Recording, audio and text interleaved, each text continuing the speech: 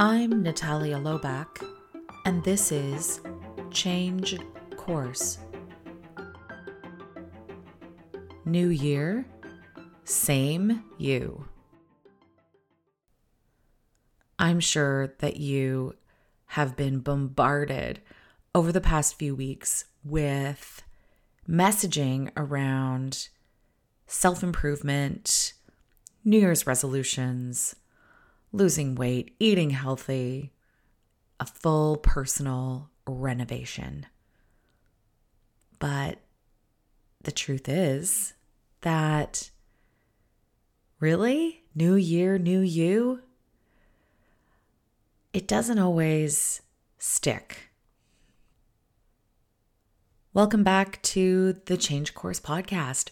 I can't believe it. We are on season 2. And this has been such an interesting journey over the past year and season 1. I'm really looking forward to bringing you even more amazing change content over the next year in 2023. We took a bit of a break over the holiday to rest and recharge, and just to ensure that when we came back and when I came back, that I had the right energy and the right ideas to bring to you so that your experience listening to this podcast is a positive one, and that my hope is that you can take something away from it each time that you listen. So we'll do that every 6 months or so, just to ensure that there is time to rest, recharge, plan really amazing content. So you can expect that for the next little while, we'll be back to our regular schedule and regular programming, but that there will be periods of break over usually winter holidays and then also summer holidays. And maybe it'll give you a chance to catch up too if you've fallen behind. New year, same you. Honestly, sometimes I have to turn off all of social media and a lot of the external stimuli during this time of the year, because I find that getting bombarded with all this messaging about new year, new you, self-renovation, all of these things is very counterproductive. We all know that we start off January 1st with the best of intentions. And for those of you who've gone through the New Year's resolution cycle, the I'm going to go to the gym every day cycle, all of that, I'm going to only eat leaves for the next month. All of those things we know by the time we reach January 24th, which has been coined the most depressing day of the year. For good reason. We've given up on our New Year's resolutions. We've received our bills for Christmas and the holiday period in the mail, and we are struck in the face with the reality of, it really is difficult to make change happen.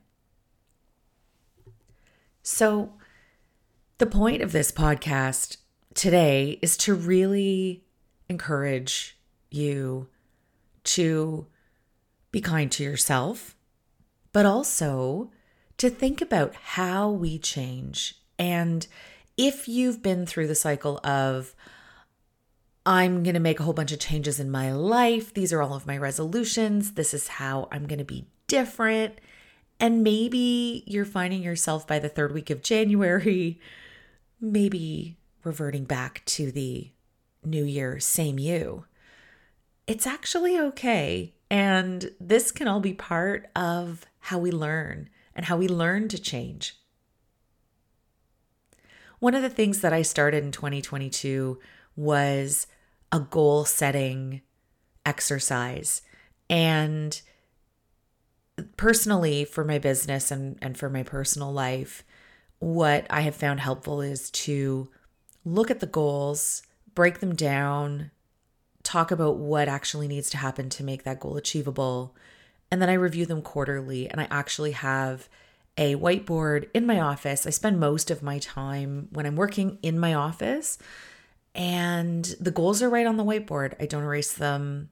I make sure that I'm looking at them and revisiting them on a regular basis. And in 2022, I was able to achieve the 3 goals. And, honestly, let's be honest, I didn't make 15 goals. I made 3, and I was able to achieve them. But these weren't small things. These were things that took commitment and work and steady, constant pressure, foot on the gas, constantly working towards them. But instead of feeling like I was running a race, what I really felt like I was doing was cultivating a garden. And that's really how I think about change more than running a race. And in the show notes, I've included a couple pictures of my garden. As of January 10th this year, we've had a bit of a warm winter here in the Northeast. But as of January 10th, I was still harvesting beautiful lacinato kale out of my covered garden. So I have a small raised garden bed that has a thermal cover on it. And in May of last year, I planted kale seeds in a small planter. And over the summer, I ensured that they had good water, that I took care of them, that I fertilized the ground. And then as we got towards the really hot part of the summer, I ensured that my kale, which is a cool weather crop, it doesn't really like the hot weather, but I ensured that it was in a shady place, that it was kept from the most punishing rays of the sun during midday of July and August. And the kale thrived and it survived. And as we moved into the cooler months, I took it and I put it inside my covered garden. And as of January, I'm still able to harvest some beautiful kale. And that's really how change works. There is a component of time. There is a component of constant cultivation. It's more like farming than it is like running a race. So I'll leave that with you to think about. One of the major goals that I had this year was launching Connected Change, which I achieved. I also just received great news that my US trademark for Connected Change has come in. So this was something that took a considerable amount of investment and time and cultivation over the year. But now, 9 months later, you can see the results of that. So, that's really, when we think about change, that's what we need to be thinking about. The other piece that I often go back to is, of course, that most important work by James Clear, Atomic Habits. And I'll link the book again. It's an incredible read. If you haven't read it, it's worth a read, especially if you've maybe dropped off on some of those New Year's resolutions and you really want to, pick up again, or, maybe still work on those goals or those aspirations that you have. And the key thing that I learned, or one of the key things that I learned from that book, is about systems. So what are all of the things around that goal, that change, that are either going to support you for success or support you for failure? One of the funniest examples that I have of that is all of the, New Year's resolution. It's like, I'm going to get up at 6 a.m. and I'm going to go to the gym and I'm going to do my stuff. And after about 2 weeks, if you're not a morning person, if you don't normally get up at 6 a.m., if you are going to a new place, it's a lot of new stuff that you have to adjust to. And it's really hard to keep going. And of course, you're going to fall off the wagon. our brains are not designed for change. We love homeostasis. Oh gosh, go back to those episodes in season 1. We love homeostasis. So if your homeostasis over the holidays has been, becoming one with your couch, which is totally fine, nothing wrong with that. It's actually good to rest. But, if you're trying to change that habit, think about the system that supports it, or think about how you need to support yourself to be successful and what things you need to change also to prevent failure. And so that's why by the third week of January, the gym's back to being empty again. It's okay. For those who do go on a regular basis, it starts to get a little bit easier again. But it's because we're trying to do too many things at once. It's too many new things at once. And so if you really want to make a change, you've got to look at time, the long tail, that long investment, and then also looking at how you're building those habits and how you're building those systems. What are the systems and what are the things that are supporting you? The same is true for organizational change. It takes time to, as some people say, bed that change down.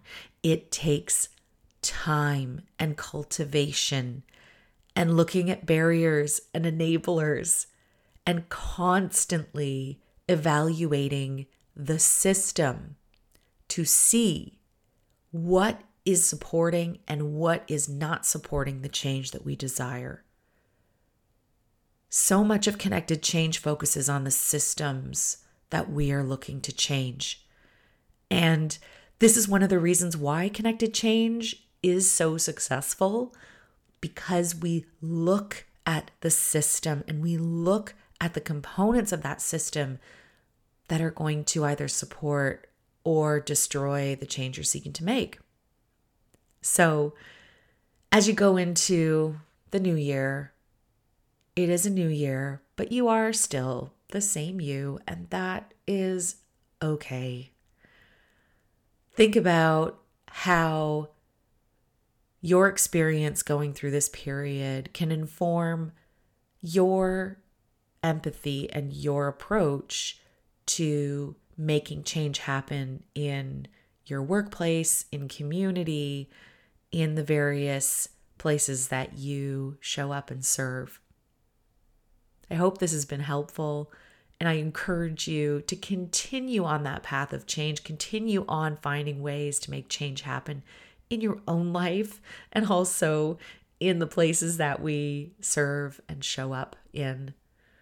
And I hope that over 2023, instead of having a big bang, new year, new you, that you see that new change in yourself or in the places you are trying to impact emerge over time, so that by the end of 2023, you can really look back and say, yes, we have changed.